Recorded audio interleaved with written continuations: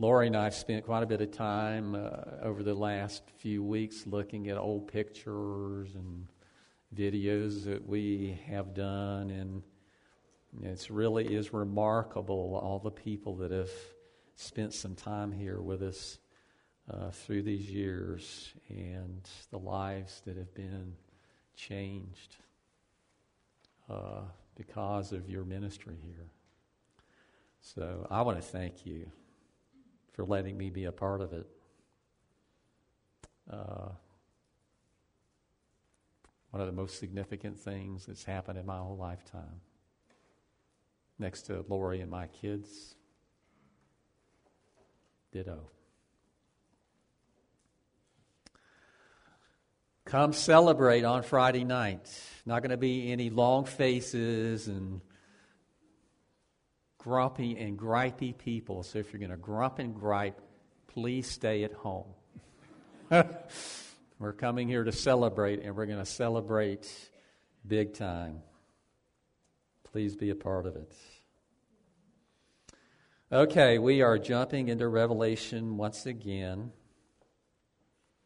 Before we do that, I want to read something to you. This is from Proverbs. I don't know how much you know about Proverbs, but Proverbs supposedly are wisdom sayings and wise counsel and guidance that Solomon wrote primarily to teach to his children. And in this, in chapter 7, he gives a warning. Well, first of all, he says this. He says, "Say to wisdom, you are my sister, and call understanding your intimate friend, that they may keep you from an adulteress."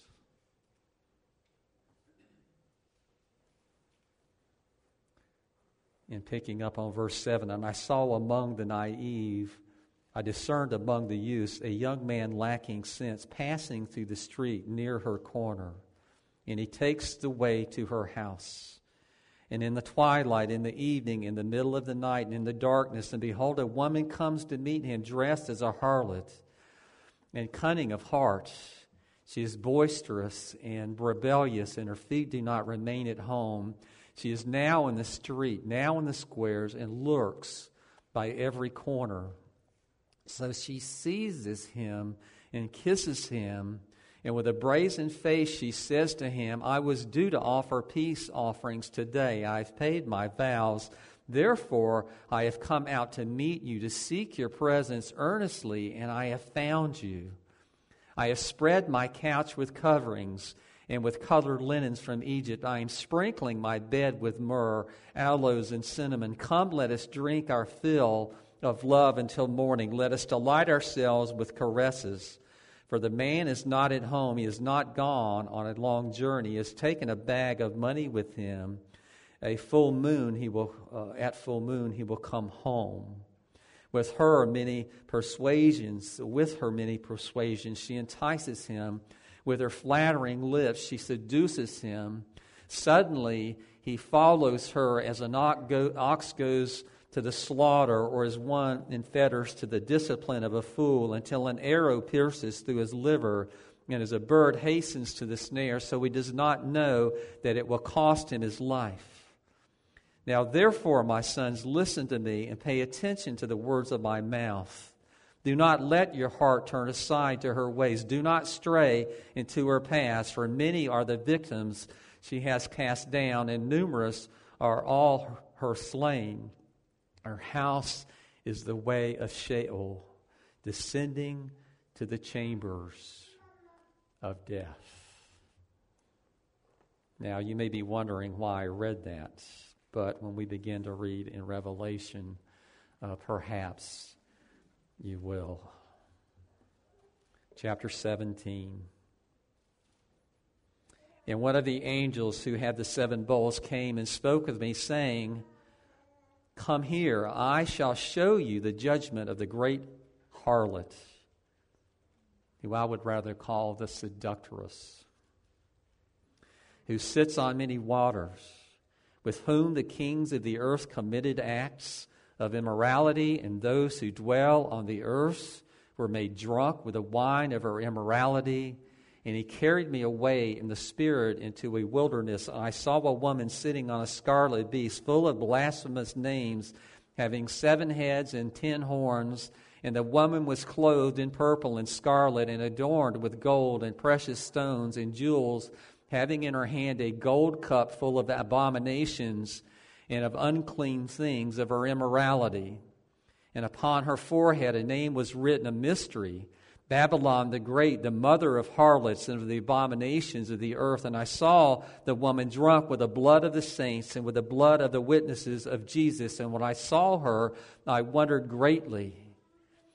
And the angel said to me, why do you wonder? I tell you the mystery of the woman and of the beast that carries her, which has the 7 heads and the 10 horns. The beast that you saw is not, and is about to come up out of the abyss and to go to destruction. And those who dwell on the earth will wonder, whose name has not been written in the book of life from the foundation of the world, when they see the beast, and he was and is not and will come. Here is the mind which has wisdom. The 7 heads are 7 mountains on which the woman sits, and they are 7 kings. 5 have fallen, one is, the other has not yet come. And when he comes, he must remain a little while. And the beast, which is not, is himself also an 8th, and is one of the 7, and he goes to destruction. And the 10 horns which you saw are 10 kings who have not received a kingdom, and they receive authority as kings with the beast for 1 hour. These have one purpose, and they give their power and authority to the beast. These will wage war against the Lamb, and the Lamb will overcome them, because he is Lord of lords and King of kings. And those who are with him are the called, the chosen, and the faithful. I'm going to stop there. And I just want to say this before I say anything else, because we have really focused on judgment, God's judgment coming upon this wicked and evil world at a time in the very future. It could be tomorrow. It could be next year. It could be 10,000 years ago. From now, it could be 20 million years from now. No one knows. And there's a reason for that. God has purposely clothed these things in mystery. Jesus did it. You will not know the day that I'm coming. I will come like a thief in the night. The important thing that we glean from it is that time has not come, that time will in fact come. And in that day, God will set everything right. Everything will be made right. There are scriptures that tell us, Paul tells us in Romans, that we all stand before the judgment seat of Christ. Everyone will. But I want to remind you of something this morning, that will be very different for believers than it will be for unbelievers. Unbelievers will be judged severely, finally, eternally. Believers, on the other hand, they will be rewarded according to what they have done for God with the good life that He has given them. I don't think for a minute that hell is going to be the same thing for absolutely everybody. I don't believe that the hell that an unbeliever that never in their whole lifetime reads the Bible, hears about Jesus, hears the gospel, will be the same thing as it will be for those who have had those benefits and they have actively chosen to reject Jesus Christ as Lord and Savior. There's not a lot of ground in Scripture for understanding some things like this, except there is one thing that Jesus says when He was talking with Pilate. And he tells him that those who brought him to him, their sin is greater than his is. And if sin is different, if there are different degrees of sin, then God's judgment must necessarily be different. Let me just remind you of this. It will not at all be pleasant for anyone by any stretch of the imagination, except those who know Jesus Christ as Lord and Savior. It will be a day of great fulfillment, the day that all semblance of doubt that you and I might have will be gone forever. We will never wonder again about any of this stuff. We will know that it is reality, and we will never question any of it anymore. I don't know about you, but I really look forward to that day. I can always remember, I had this heart procedure just recently, and, there were some people that talked to me a few days before that and were going, gosh, aren't you nervous? Wouldn't you really be, I'd be a nervous wreck if, this, that, and the other, and all of that. And I can honestly tell you that morning, maybe the day before, I was a little bit ornery. Lori might tell you that. But when it came right down to it, I was just as calm as I could be. And part of it, I was remembering my brother Doug Cogswell. He had open heart surgery many years ago, and the last thing he said to me, he said, Keith, he said, don't worry. He said, this is a win-win situation for me. He said, I'm going to be blessed regardless of what the outcome is. Either I'm going to go home to be with Jesus, or I get to stay here and spend more time with my dear wife, Judy.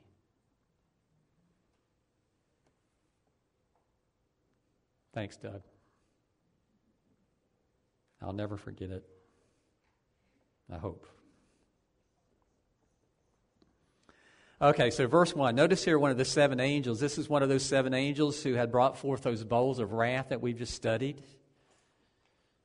So we're reading this, I'm thinking, you know what? It seems as though the work of an angel is never done. It's like they never get a break. They have a purpose in their existence. And that purpose is to serve God in whatever capacity He calls them to, whenever it is, how often it is. And how often do you and I get a little upset when our schedule gets thrown out of whack a little bit. I'm planning on doing this, but something else comes up, and now I can't do that. I was going to do it, and now I'm going to have to do it later, and, this, that, and the other. Angels always... This is the purpose of their whole existence, is to do God's bidding whenever He calls them to do it. And there's a sense in which you and I are called in the same manner. We need to get over ourselves, period. Be open and willing to be used by God anytime, any moment, to do anything He calls us to do. I challenge you this morning to get out of this mindset. I could never do that.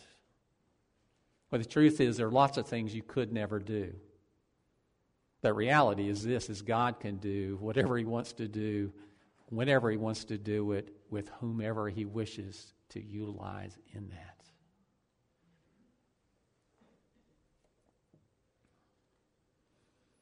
He comes and He speaks to John. And He says to him, come, I will show you. So He's going to show John another vision. Just vision after vision after vision. These are the things that John has been seeing. Some of them very terrifying, some of them very comforting.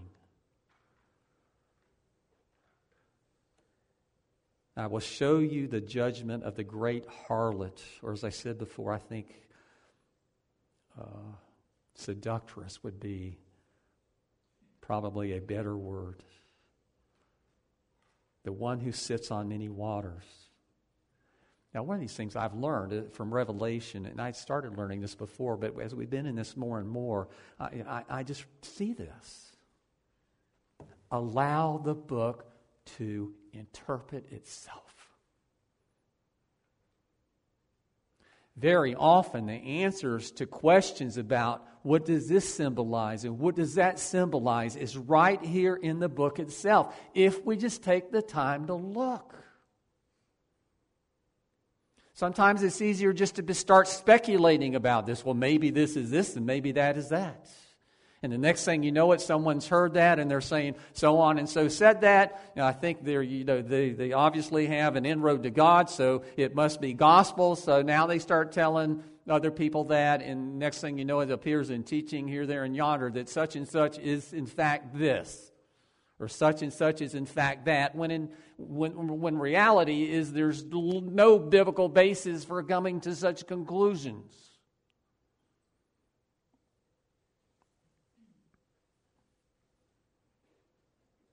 We are told in verse 15 of this same chapter what these waters are that she's sitting on. And it's not what anybody would conclude. It doesn't sound like water in the conventional sense in any way, shape, or form. But what does it say? He said to me, the waters which you saw, where the harlot sits, are peoples and multitudes and nations and tongues. They're people. They're people that she seduced. They are people of the world. And we talk about how the church is universal in its outreach, that, all peoples and all nations and all tongues the gospel goes to. And we've seen the picture of this in the heavenly throne room, that when the congregation, the heavenly congregation is gathered together, it is representative of all the nations and peoples of the world. No one's excluded. No people groups excluded. The church universal. And see, something we've seen here too is there's very often an antithesis of things. This is the antithesis of the church. It's the world under the influence of the evil and wicked one, because we see this, that the harlot, in a sense, that Satan himself is the harlot. That all of these are just various pictures, these things that we've seen. The dragon and the beast that came out of the sea and the beast that came out of the earth. That they're all ultimately are symbolisms of the one that we know as the evil one, the wicked one, Satan, Lucifer, the devil.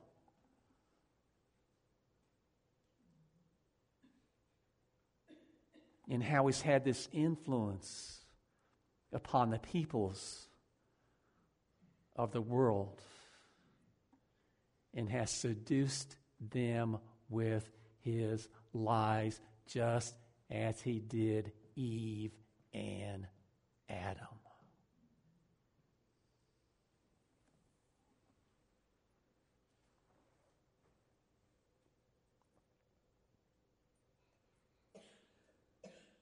The judgment time of the great harlot is coming.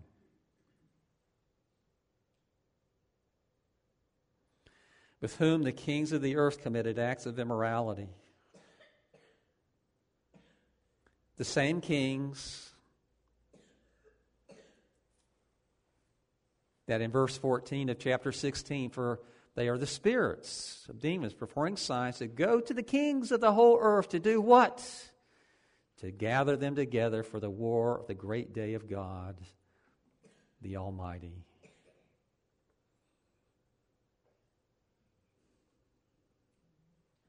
The kings of the earth committed acts of immorality.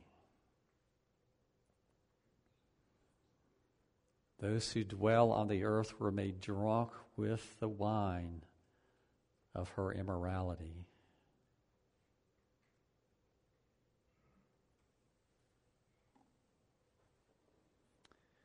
Have you ever thought of sin as an infectious disease, the seed of which is in every person?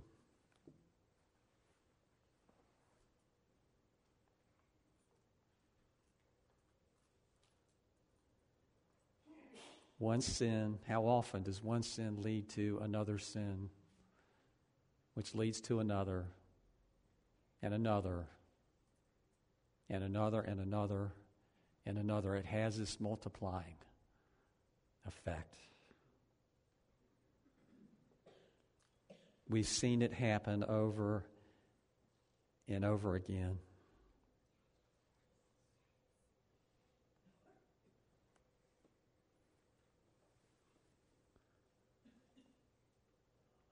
We know that alcohol can have a really bad influence on people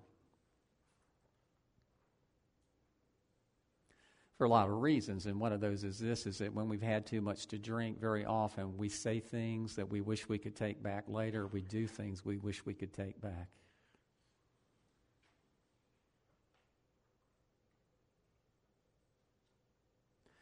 I would imagine sometimes it says the Lord looks down upon the earth and he sees the people here drunk with sin.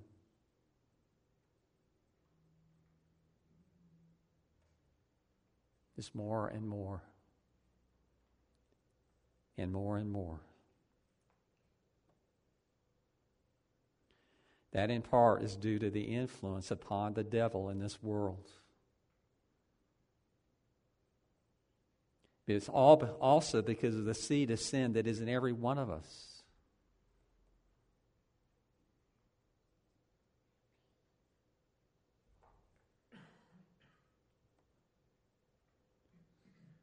So easy to blame everything on other people.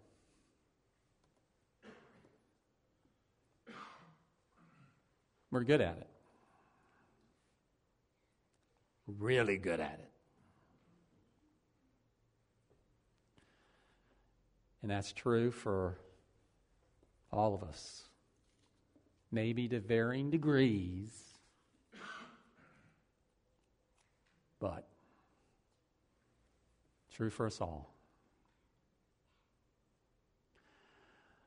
They say that for recovering alcoholics, one of the first things that they have to do is acknowledge that they are an alcoholic. Do you think not possibly the same thing would apply for sinners? That the first and foremost thing that we must do to be on the road to recover from the consequences and the influence and the drunkenness of sin is to admit that we're sinners. That we have a problem. And we're addicted to it.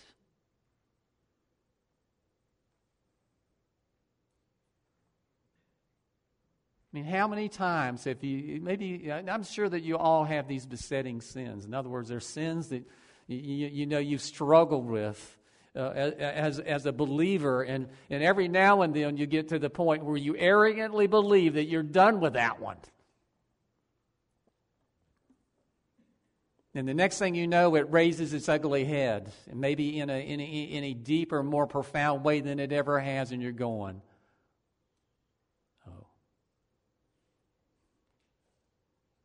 uh-oh.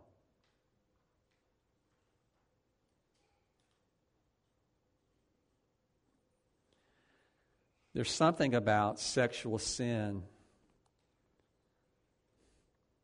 Now, let's face it, the culture that we live in today, sexual sin is not the idea of the two things being related is almost foreign to the culture in the world around us. Sexual sin today has got to be understood to be just the normal function of people.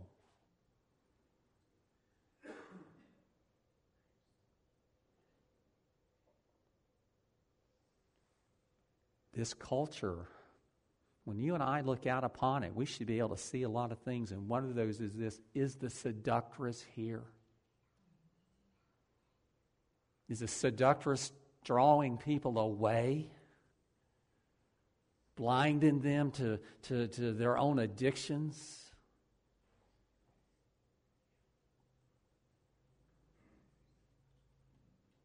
Teaching one of my classes, I decided, by the way, I'm not going to do it again after this semester.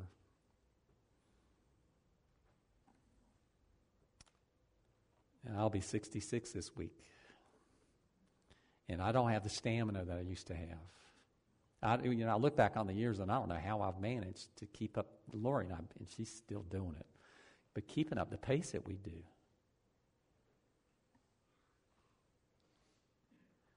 And that's part of the reason. But another part of the reason is this.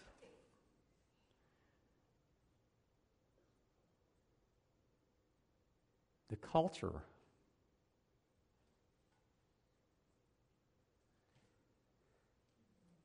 you always feel like you're drowning.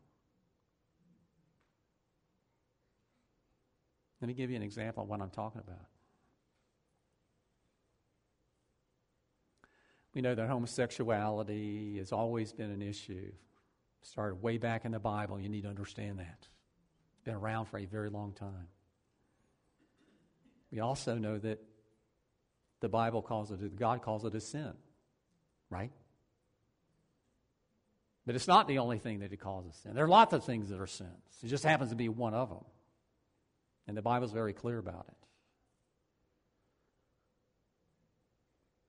First day of class this semester, there's a guy that comes in who's desperately trying to be a woman. Doing everything he possibly can to be woman-like.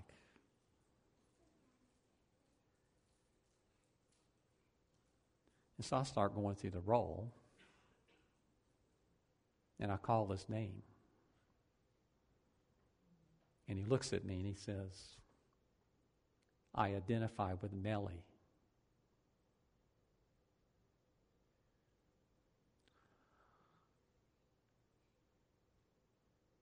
Kids in the back row are laughing at him.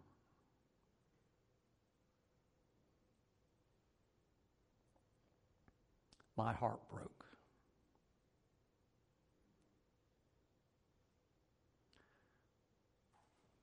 This is the world. As the world is the seductress, active. You betcha. Are people drunk on sin? You betcha. Are people blinded by it? You betcha. It gets harder and harder for you and I to live in the midst of all of this. And I hope it's not because we're judgmental of other people.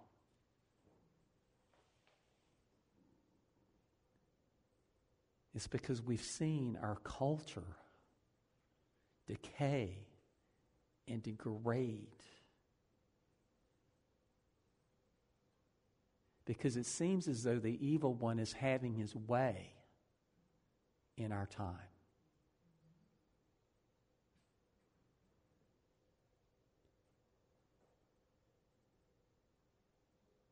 Very often we think, boy, I wish it could just return back to the way it was when I was a kid. Well, let me tell you, there were some things that were really wrong when you were a kid, when you guys were kids and I was a kid. It's not that it was a perfect world. But there was a sense in which generally people understood a difference between right and wrong. Can you believe in this nation today that it is legal to abort a baby the day before it would be born naturally?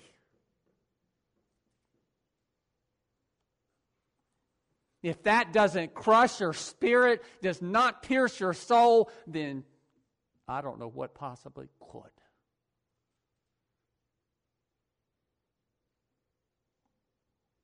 Can you imagine? Did you ever believe in your lifetime such a thing would happen here?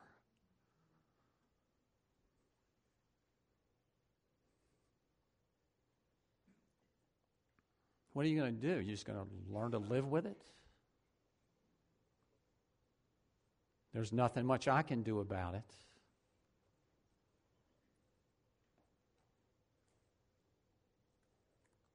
Just remember, God does great things with little, insignificant people all the time. You know what, guys? It really is easy to do this, and I'm as guilty as everybody else, and that is to kind of brush aside things, compartmentalize your own little world, and things here are one way and whatever. And that's going on out there, but there's not much you can do about it, and so on and so on. See, this is the problem. I've got to stop is because I want to do something and I can't.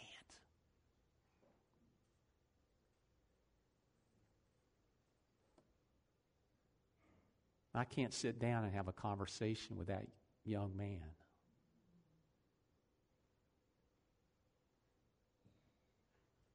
My hands are tied.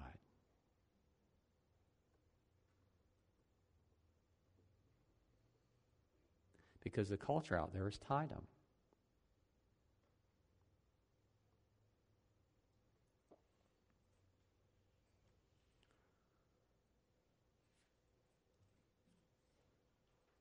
And there's a part of me that says, don't be a quitter.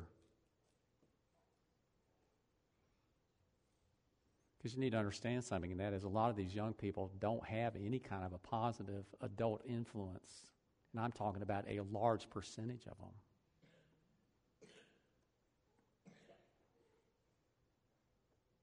So you and I look out on things and we think maybe things are almost at the point of being hopeless at this point. But let me just tell you this. You may not realize this. But the pro-life movement is growing among young people today in a way that it never has. That right now, the younger generation is the most pro-life generation that has been around in a very long time.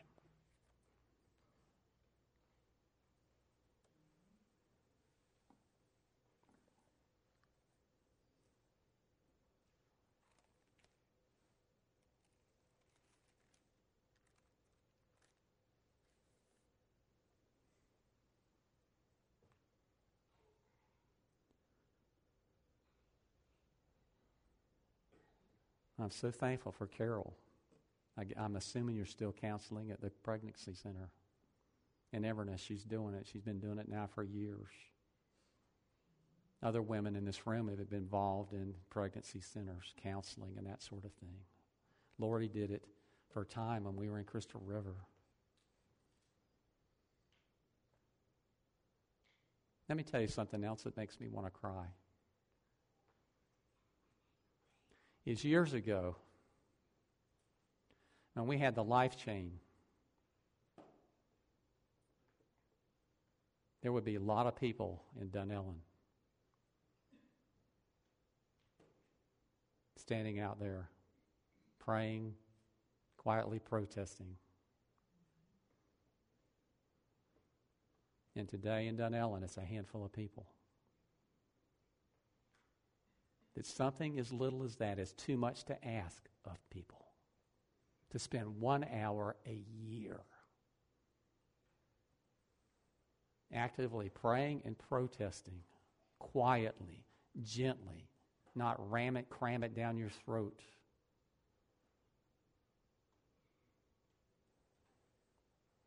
For people who cannot speak for themselves.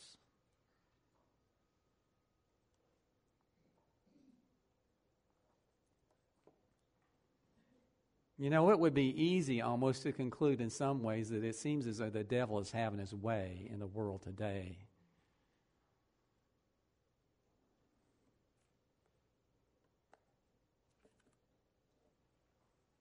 But let me tell you, it's all appearance.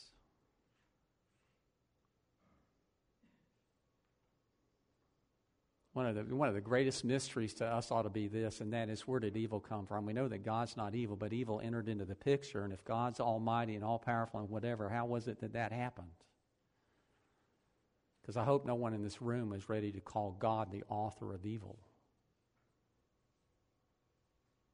But there's some things that we have to acknowledge, and one of those certainly is this, is that God at least allowed it to happen.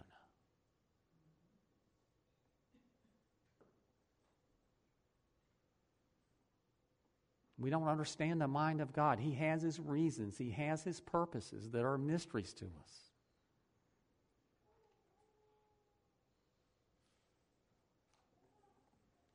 But we do know this, that it's only for a time.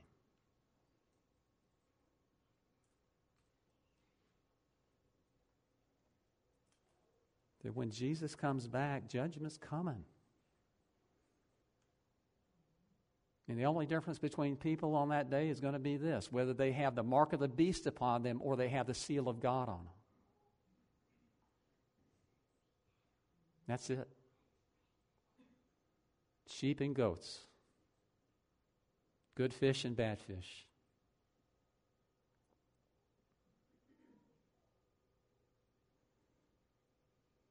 Laura and I were talking the other day about someone that we know and we love, but the thing about it is we knew them for a long time. They were Christians, and they constantly brought attention to the fact that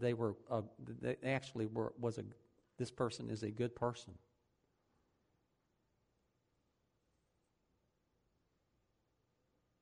Professes to be a good person all the time.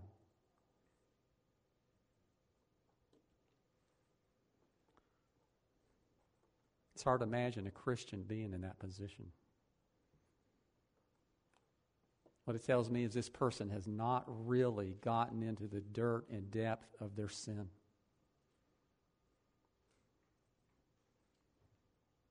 In a sense, they believe that when Jesus got them, he got a good deal. Because after all, they're better than other people.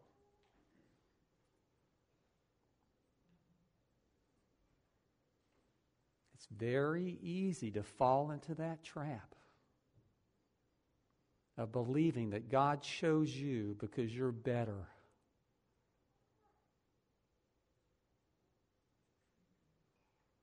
My friends, that is not the gospel at all. He chose you when you did not deserve to be chosen at all. There was not one itsy-bitsy, teeny-tiny thing about you that forced God's hand. Do you understand that if you have that perspective on things, you believe that at least to some degree and in some way you saved yourself? That God maybe did 99% of it, but you did the 1%. Let me tell you guys, that gospel is foreign from Scripture. What the Scriptures teach us is this, is that you are saved 100%, absolutely, totally, by God's grace granted to you freely. Just simply because He chose to show you grace. And by the works and the life of Jesus Christ, done and accomplished on your behalf. To endure on the cross this hell for you that we have studied in Revelation. You don't have to go through it because He went through it on your behalf.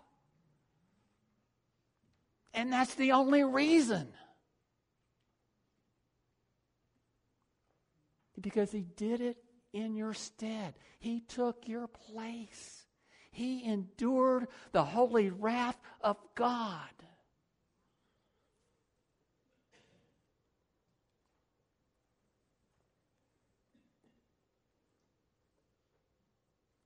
For you.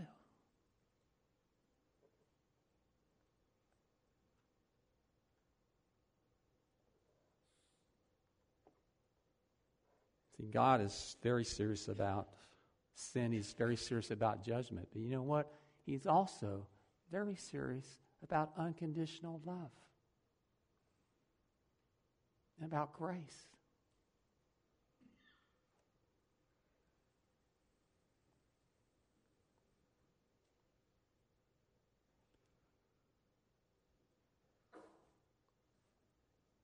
Hallelujah. If not for that, hell would be crammed full of people and not anybody would be in heaven. Nobody. This God and the angels. But a great multitude from all the nations. You understand that this picture of all these, this is antithesis of the church. It's like in the book of Revelation, everything God comes up with, Satan comes up with something that mimics it. But in the same time, it mocks it.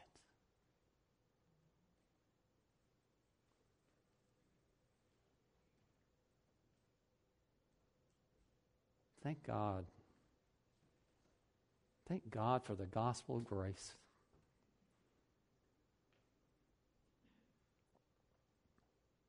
Preach it to yourself every day, every minute. It's the only thing that will transform your life. And it will transform your life.